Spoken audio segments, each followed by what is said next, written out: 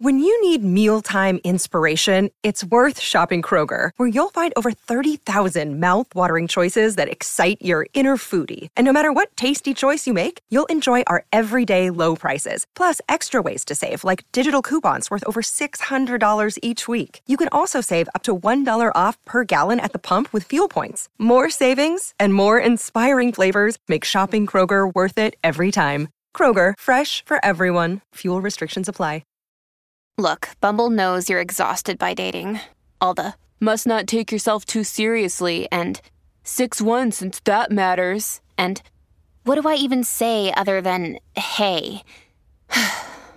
Well, that's why they're introducing an all-new Bumble, with exciting features to make compatibility easier, starting the chat better, and dating safer. They've changed, so you don't have to. Download the new Bumble now.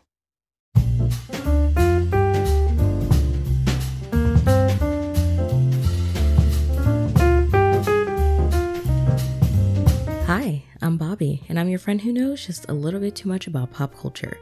Welcome to your weekly meeting of Pop Culture Fanatics Anonymous. The holiday season is rapidly approaching, and that means we are going to be inundated with the urge to buy.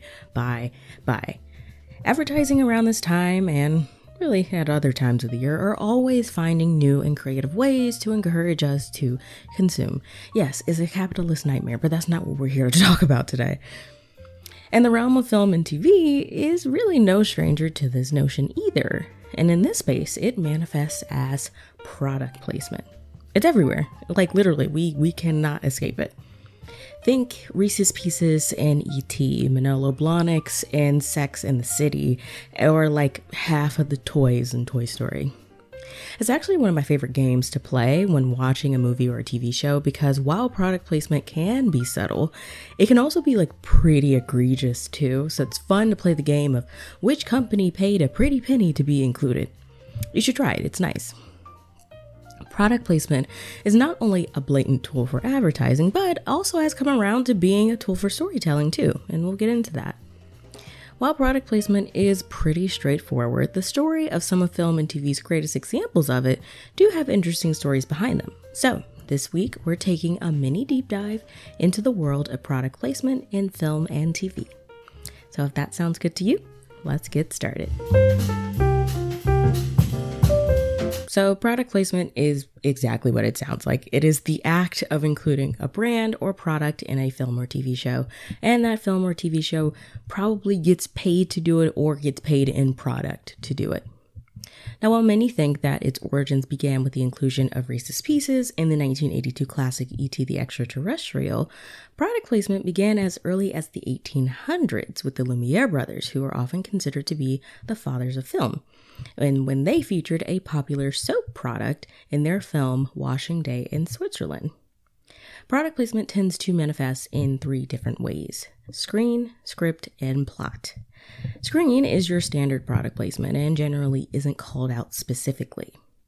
Script is when that product appears in the script or is said in dialogue. And plot is when the product becomes a part of the film and generally has some close tie to the character and who they are. So, like I said, this can get very clinical and technical and very markety speak and very, this is the doomsday of film, but that's not what we're here to talk about. We're just here to have a little bit of fun. Product placement, unfortunately, is one spoil of capitalism that has rotted my brain. I love seeing product placement. I think it's just because the minute that you can seek it out and know that this is what you're looking at, it becomes fun. Like I said, it becomes a game. And honestly, this episode, the reason why, because you may be wondering, Bobby, why are we talking about product placement for an episode? And that's a very good question I'd love to answer. The reason why we're talking about product placement is I was watching, probably a couple days before recording this episode, I was watching the modern American classic, Scooby-Doo 2 Monsters Unleashed, truly a bastion of American filmmaking. But I was watching it, and in the opening scene, there is Shaggy and Scooby, Shaggy obviously played by the incredible Matthew Lillard, and they're stepping out of a limo, and they're drinking, in this version of the film, they were drinking like eating a chicken sandwich and drinking out of a KFC cup. And I like noted out loud with the person I was watching it with, I was just like, they changed that scene. And the person I was watching it was just like, what are you talking about? And I was like, they changed that. That wasn't a KFC cup. It was a Burger King cup. Because you know why? I owned Scooby-Doo 2 Monsters Unleashed. And I wore that DVD out. So I knew almost every frame of that movie. And I was so sure. And like, just, I was like, I know I'm right. So I had to look it up, and I looked it up, and it was changed technically, very technically. So the skinny of the whole situation was that, yes, it's different, and it's because HBO Max, which currently like has the rights to the Scooby-Doo movies, or like where you can currently see it on streaming, they have the international version up. So all the way back in 2004, when the movie came out, Burger King had the US like domestic product placement rights. So in the US cut of the movie, it is Burger King. So it wasn't like a Mandela effect. Like, it was Burger King in the US version. But Burger King only got the US domestic rights for product placement for the film. So Warner Brothers was like, okay, we got to find someone to do the international version. So KFC won the international rights. So for every other country that's not the US, it's KFC that's in that movie. And even later on, after that scene, there is a line where, again, Shaggy says, like, can't we investigate like a Burger King or something? And in the original version, but then they changed it to, can't we investigate at a KFC or something?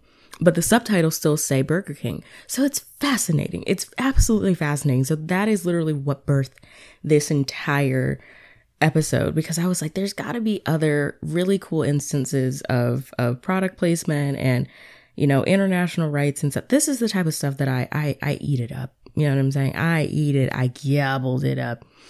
And I put this little pop culture investigation on Twitter, and it went a little bit viral. So that's why I was like, you know what? Let's talk about it. Let's talk about product placement. So if you've seen it on Twitter, yes, if someone was ranting and raving like a lunatic about Scooby-Doo 2 Monsters Unleashed and the KFC and Burger King cut of that movie, that was me. It has like 89,000 likes now. So yeah. I appreciate that this is my legacy on the internet. The girl who cares a little bit too much about Scooby-Doo and product placement. That's a good legacy if you ask me. But anyways, so like I said, we're here to deep dive into some really cool instances of product placement and the stories behind them. And why not start out with the movie that I've now mentioned 2 times already, and we're not even 10 minutes into the episode, which is E.T. and the use of Reese's Pieces, or if you are my mother, Reese Piecey. Obviously, Reese's Pieces is so like synonymous with E.T. at this point, or maybe not at this point anymore, but like at the time it was very synonymous with E.T. And obviously, like, that wasn't meant to be, like, that was not the original intention. Obviously, for a small circular chocolatey candy, they were originally going to go with M&Ms. And so in the script, it is M&Ms that E.T. is supposed to be like eating. And that's what Elliot like uses to lure him like out of the cornfield and everything. It was written as M&Ms, obviously. And the issue was, like, that was at the time Steven Spielberg's favorite candy too. So like, again, it just made sense. But the issue of getting the rights was that obviously when you want to get the rights for use of a brand's name or likeness or whatever it is, you have to go to that brand and say, hey, this is what I'm doing. Can I use your stuff?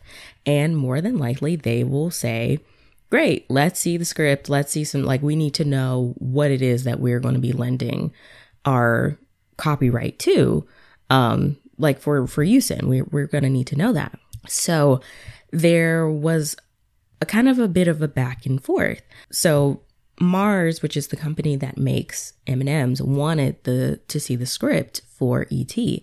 But at the time, Steven Spielberg was being very kind of secretive about the sending out of the script, letting people see it. Like, he didn't want anyone to take pictures of E.T. He didn't want anyone to see what the script was. Like, he wanted it to be completely under wraps. And so obviously that doesn't quite work for a company that is going to be lending their copyright to a film.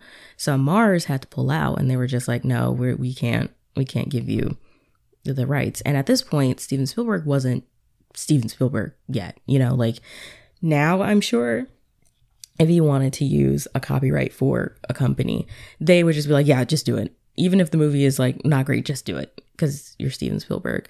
But at the time, this might have been maybe his like third or fourth movie. So he was still like a pretty new filmmaker at the time. So he hadn't quite built up that level of clout and credibility yet in Hollywood. So no company was just going to take him on his word. So his commitment to being secret about, the look of E.T. and the script and everything, I think was noble. But for the business side of things, I'm sure it didn't make things great, especially on Kathleen Kennedy, who was the producer, who was probably tasked with going out and getting these copyrights. So they were in a bit of a pickle because they were like, okay, we can't use M&Ms, we can't go to Mars, so what's the next best thing? So Spielberg went to his second favorite candy, which was Reese's Pieces.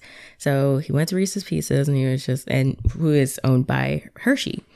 And he was just like, hey, can I use this? And they were just like, yeah. Because I think at the time, Reese's Pieces obviously was kind of not inferior, but it didn't have the notability of M&Ms. Like I said, if you think of a small circular chocolatey candy, your first go-to is M&Ms, not necessarily Reese's Pieces. So they didn't have a ton of like brand recognition. So they kind of were just like, yeah, I mean, it can't hurt us more to have you feature our candy in your movie, so go for it. And so they went for it.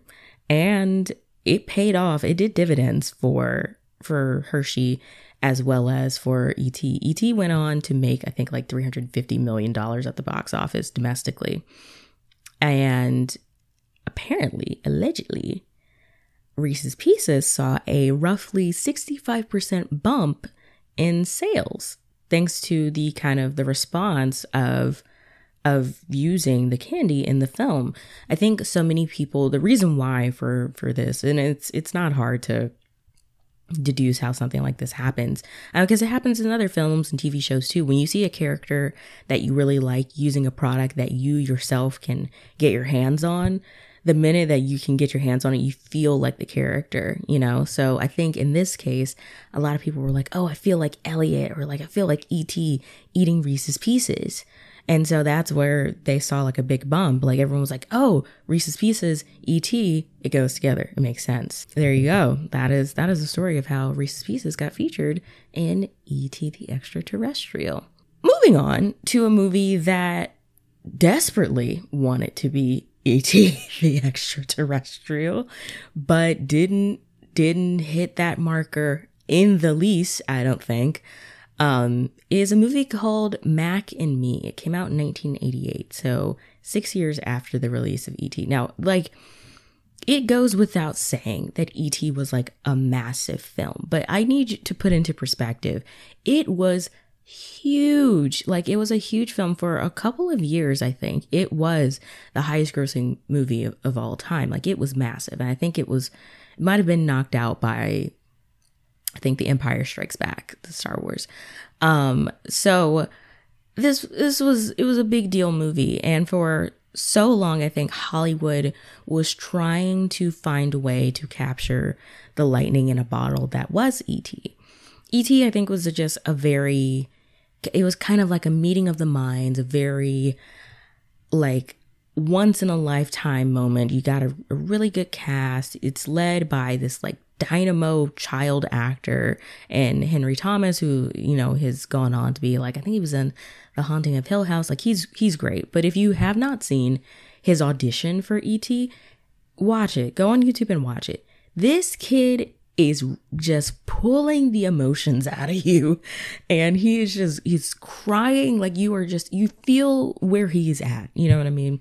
Obviously, we have a very baby Drew Barrymore, which I could do a whole episode on E.T. and I might actually, because it's one of my favorite movies. So I'm going to try and stop waxing poetic about it. But Drew Barrymore on her show had some of the cast come on and just talk about the experience of filming E.T. and its impact and everything.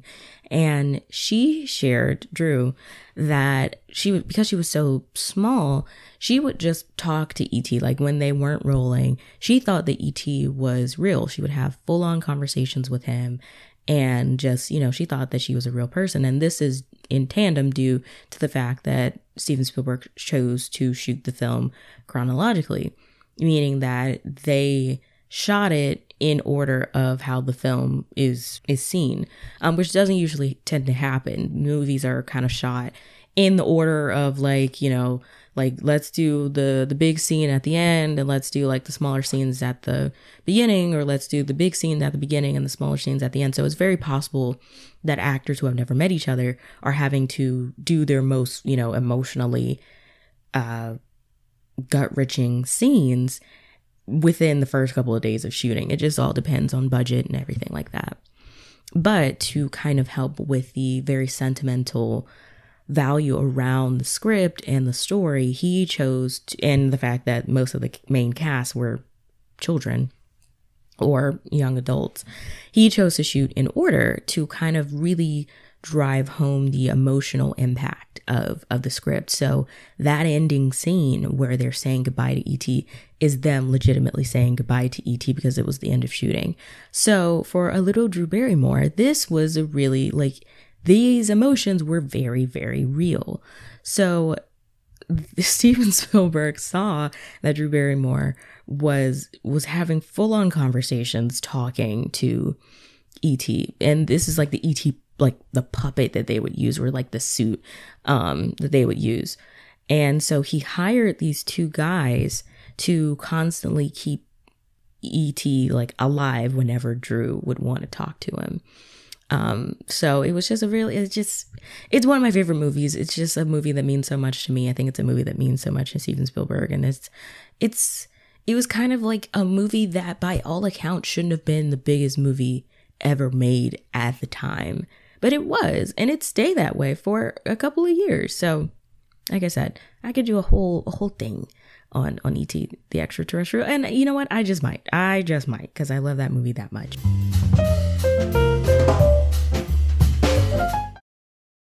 Mac and Me came out 1988, 6 years after E.T.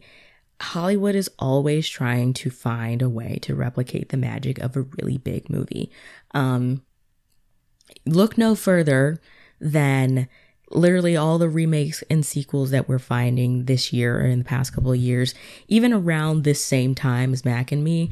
You think about a movie like Who Framed Roger Rabbit, and then a couple of years later, we got a movie like Cool World, which is like, I see what you're doing here, but that's not okay. That was a valiant effort on your part. Mac and Me is the weirdest movie I have never seen. I have not seen it in full. I have seen commentary videos. I've seen other people watch it. I know it mainly from the kind of running gag between Paul Rudd and Conan O'Brien. Every time Paul Rudd has come on Conan O'Brien's different shows or his podcast, he somehow mentions Mac and Me. And it's become this kind of like running gag and like a meme on the internet.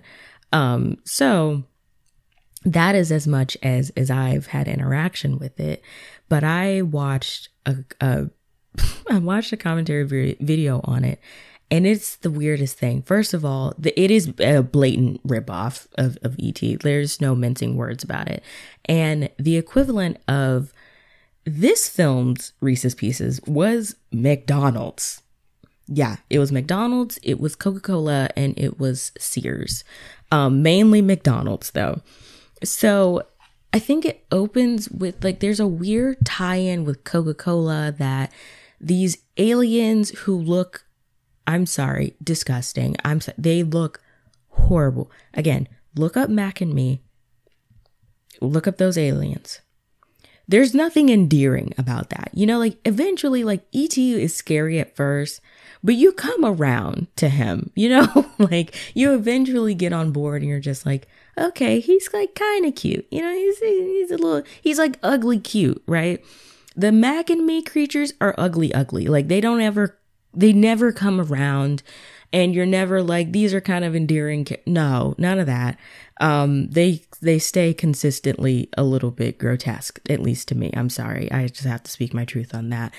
But in the beginning, on their home planet, they like stick these like straws into the earth for like sustenance. And later in the movie, it's suggested that they run on Coca-Cola, like they survive off of it. So it's assumed that the substance on their planet that they drink is Coca-Cola, but not like in a can. It's like just in the earth. Again, it's strange, but that's not even the strangest product placement in this movie. It's McDonald's. It feels at times like a long running commercial for McDonald's. It's the strangest thing. And so I did a little bit of digging, and there's a Thrillist article talking about how this movie got made, which oftentimes in any of the content that I do, there's always every once in a while there's a movie or a TV show that comes along that you're just like, how did this get made? Like I've asked that question of Who Framed Roger Rabbit, and you're asking how did this get made, because it's like a feat of visual effects, right? Like it's the melding of the animation and the live action. You know, it's really impressive to look at. So you're just asking from a scale perspective, how did this get made? For Mac and Me, I'm asking the question of how did this get made? Like, how did no one stop this movie at any point during production? It's not a great movie, guys. It's not a great movie. I'm so sorry. It's just not great. So, like I said, the big, you know, product placement piece of Mac and Me is McDonald's. And so you may be wondering, why McDonald's of all things? And that is a very good question. So the producer of the film, R.J. Lewis, apparently used to do McDonald's campaigns in his pre-Hollywood years. He used to work in advertising. And so he remained close with the company. So then when he became a producer on, and I think he might have produced Karate Kid. So it's not like he's like this hack producer or anything like that. Like he I think his heart was in the right place, right? This is a very Southern moment, which, you know, anyone from the South knows the old adage of bless his heart. You know what I mean? Like he tried, that the effort and the heart surely was around. So he used to work kind of closely with McDonald's. So when he was producing this film, he saw it as like a grand opportunity to have this kind of like natural synergy. I don't know what natural synergy is afoot, but there's a natural like synergy there. So he worked for 3 years trying to get the movie and television rights to the McDonald's brand. And so according to him, he was the only person who was able to do that. He says in the Thrillist article, quote, "We became the first to really get into the business of selling movies through McDonald's," Lewis recalls, a deal that would foreshadow Disney's decade-long cross-promotional agreement with the chain in 1996. Quote, "I'm the only person in the universe that has ever had this exclusive motion picture rights to the McDonald's trademark, their actors, their characters, and the whole company," end quote. So yeah, he did do the very Herculean task and feat of getting the motion picture and television rights to McDonald's and basically kind of having a free-for-all with using the McDonald's brand. And boy, was it used. Not only is it just blatantly like mentioned, but I think the main character has his birthday party at McDonald's. For whatever reason, there is a random dance scene, like a choreographed dance break in this movie. It's not a musical. There's no music. This It's just a random scene. It's just a random scene where people just start dancing in the middle of a McDonald's. And it's nuts. Like I said, it's nuts, guys. It's crazy. But I do think that there's some teeth to this, because I think he's right. Like, this was kind of the first time McDonald's was used pretty consistently within as product placement within a movie or a TV show. And eventually, like they said in the article, that would foreshadow Disney's decade-long cross-promotional agreement with the chain. Like, in the mid-90s, Disney and McDonald's really went hand in hand. And there's a lot of really great YouTube videos that talk about that agreement. Defunctland has a really good episode on that whole kind of like time and the origins of the agreement and everything. It's really, really fascinating. So highly recommend it if you're interested in Disney and McDonald's kind of product placement cross-promotional relationship that happened from like the mid-90s to the mid-2000s. It's worth taking a look at. But for Mac and Me, getting back to Mac and Me, this was a first time where this was happening. So apparently, it wasn't that McDonald's just wanted to have all this presence. It really was R.J. Lewis and his very tenacious agenda to get McDonald's into this movie. And so he didn't really go to McDonald's directly. He went to a guy named Jim Williams, who was the president and CEO of Golden State Foods. And Golden State Foods was the processor and distributor for, I think, the meat, the ketchup, the lettuce, and Big Mac sauce for McDonald's. And Golden State Foods' sole client was McDonald's. So basically, R.J. Lewis had a direct path to McDonald's. And allegedly, the reason why they kind of agreed to allowing for McDonald's to be used in the film was that they wanted to see it as a humanitarian effort to give back. I think there was a portion of the proceeds of the film, which I don't know how many proceeds came from the film, but a portion of the proceeds were meant to go to the Ronald McDonald charity organization. So they saw it as an opportunity to give back. And so they gave full rights to R.J. Lewis, and boy, did they go for it. Wow, did they go for it. It made me thinking oh, Mac and Me, like Big Mac. Apparently that was not the intention. According to Lewis, he said that the name Mac means mysterious alien creature. Do I believe that? No, but it's a good cop out, I think. So yeah, Mac and Me, what turned into regular product placement, full on kind of swung to the other side and just became just a full on commercial, I think, for McDonald's. It's a lot more egregious in the film, from what I understand. It's very blatant. McDonald's is all throughout that thing. I think they kind of gave him free reign. The only thing was that they didn't want Ronald McDonald to appear in the film, and he ended up appearing in the film in that random dance scene within the McDonald's. So I don't know. I think McDonald's definitely has parsed out their product placement in small doses. The biggest McDonald's product placement that I remember as a kid was in Spy Kids. In the first Spy Kids movie, it's when Carmen puts that little dehydrated pack into the rehydrator microwave thing, and it just comes out like a Big Mac and fries.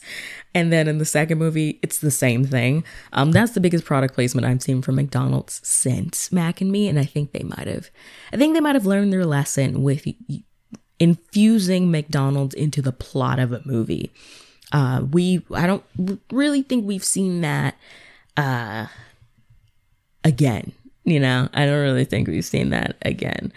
And so that brings us to the final kind of instance of product placement. So we've seen product placement that has worked really well with E.T. and Reese's Pieces. We've seen product placement that has worked not so well with Mac and Me and McDonald's. And that brings us to our third and final example, which is Wayne's World.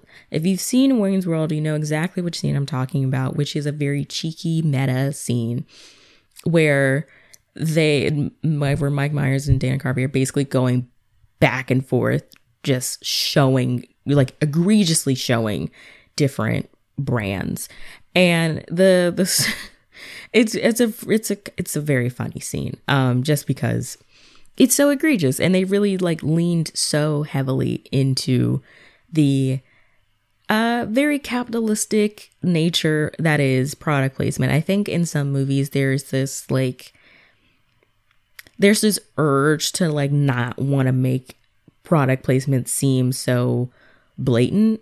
And it is like, if you're in a movie or in the world of a movie where you're supposed to suspend your disbelief, and then all of a sudden you just see a brand that you know from your reality, it kind of is it's a bit of a juxtaposition there. You know what I mean? Like, you can't really say that like, oh, we're trying to make this as organic as possible, and you're shoving, you know, a brand that I see every day when I go to the grocery store into this very fantastical world. It's very different. You know what I mean? So I think basically Wayne's World fully leaned into that. And I think all the brands that were in it was like a lot of brands. It's like Doritos, Pizza Hut, Pepsi, like there are so many brands that they managed to fit in this maybe 2-minute scene. Mountain Dew, Reebok, Duracell, like Coca-Cola, Chia Pet, Levi's, like it's so many brands. And this is just for the movie as a whole. The movie as a whole had a lot of product placement within it. But I think the urge to just lean into it is what made it really, really fun. I don't know. Like, I think it's kind of cemented itself as one of the best examples of product placement. And it shows the kind of not hypocrisy of product placement, but just shows like, yeah, we are a movie and we want to either get free stuff or get paid to promote these products. So just lean in with us. It's like suspending your disbelief in a different way, you know, like you're in on the joke type of thing. And I think that's why that movie is so brilliant for that. And I think I've seen a lot of articles kind of talking about that a weird offshoot. It's not exactly product placement. It's more just using the rights to it. But the best advertisement, and it's not like this song needed advertising. It's a very, very big song.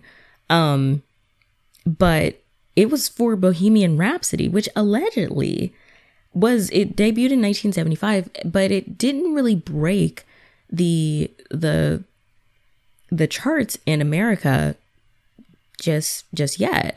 It was kind of just a song that was like, you know, known by people who knew Queen, but it wasn't this massive song. And then after Wayne's World, it shot up to like number 2 on the charts.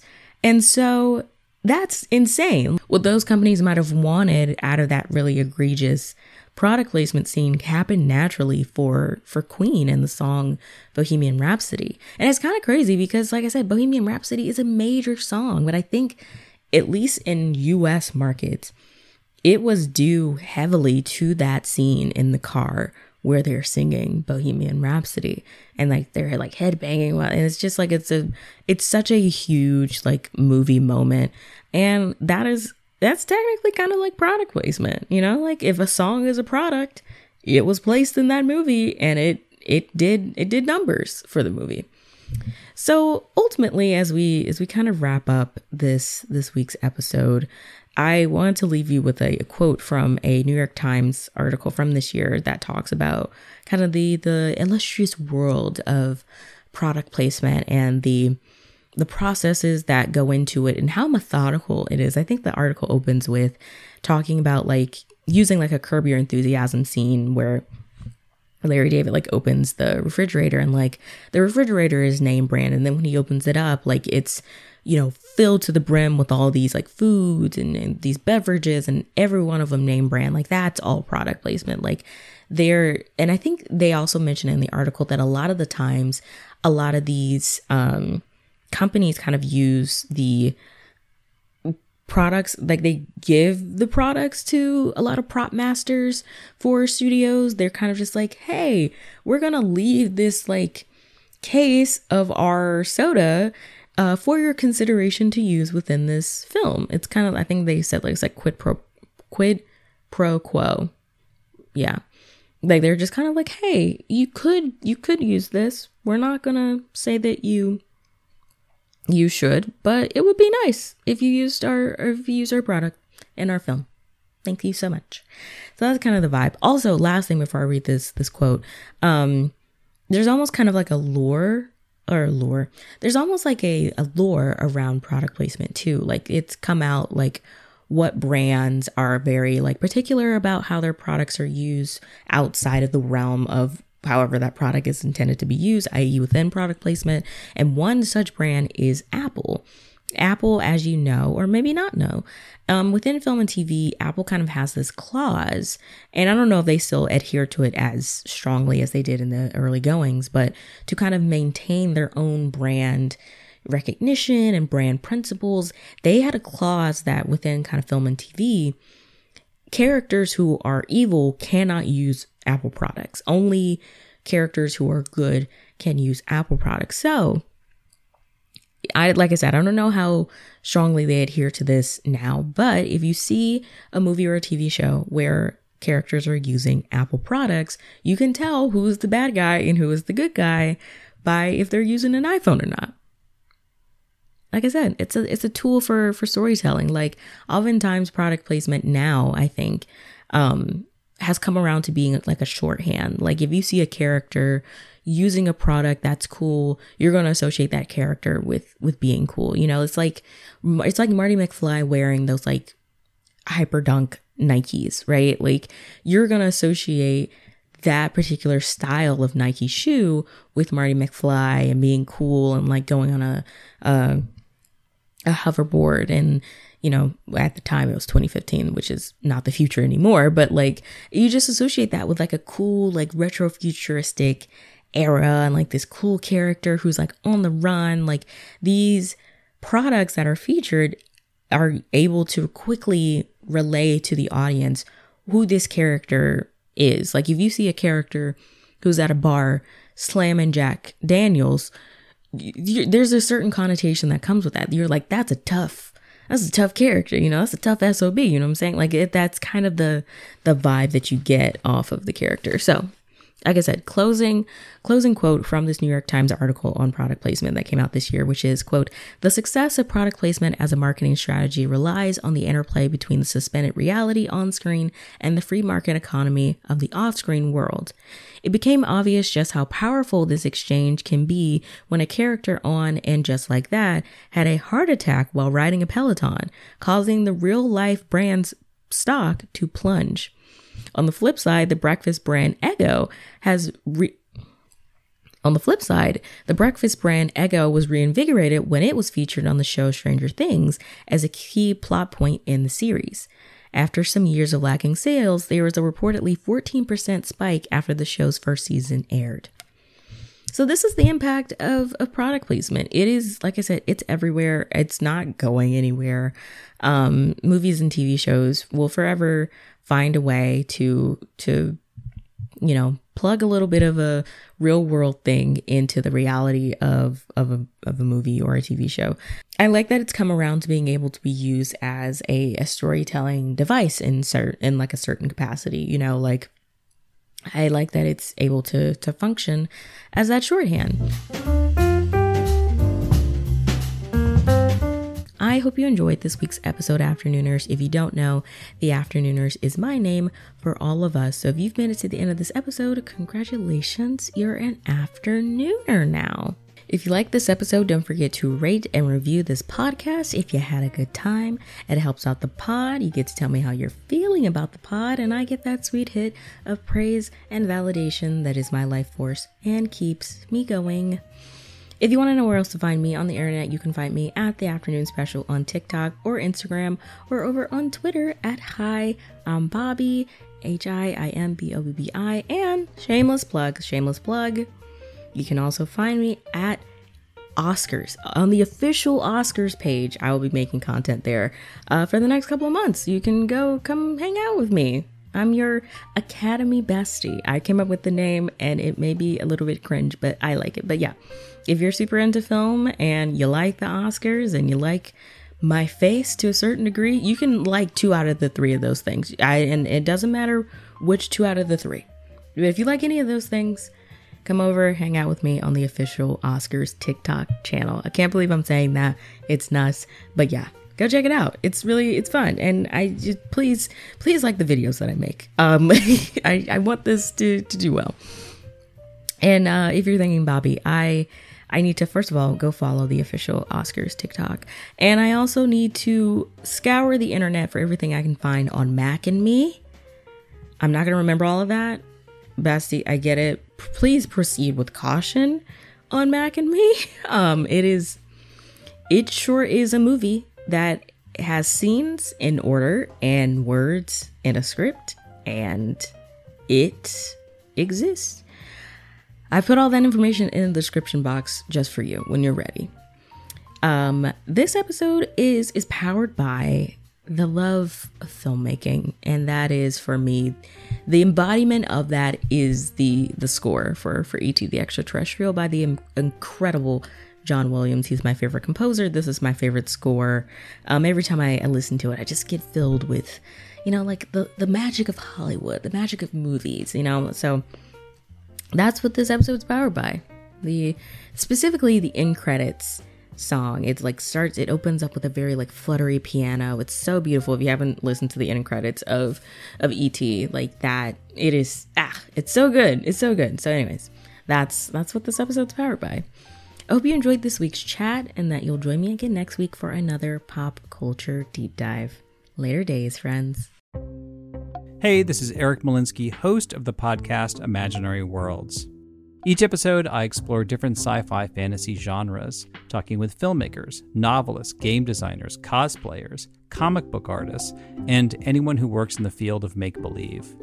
I also look at the fan experience, asking, why do we suspend our disbelief?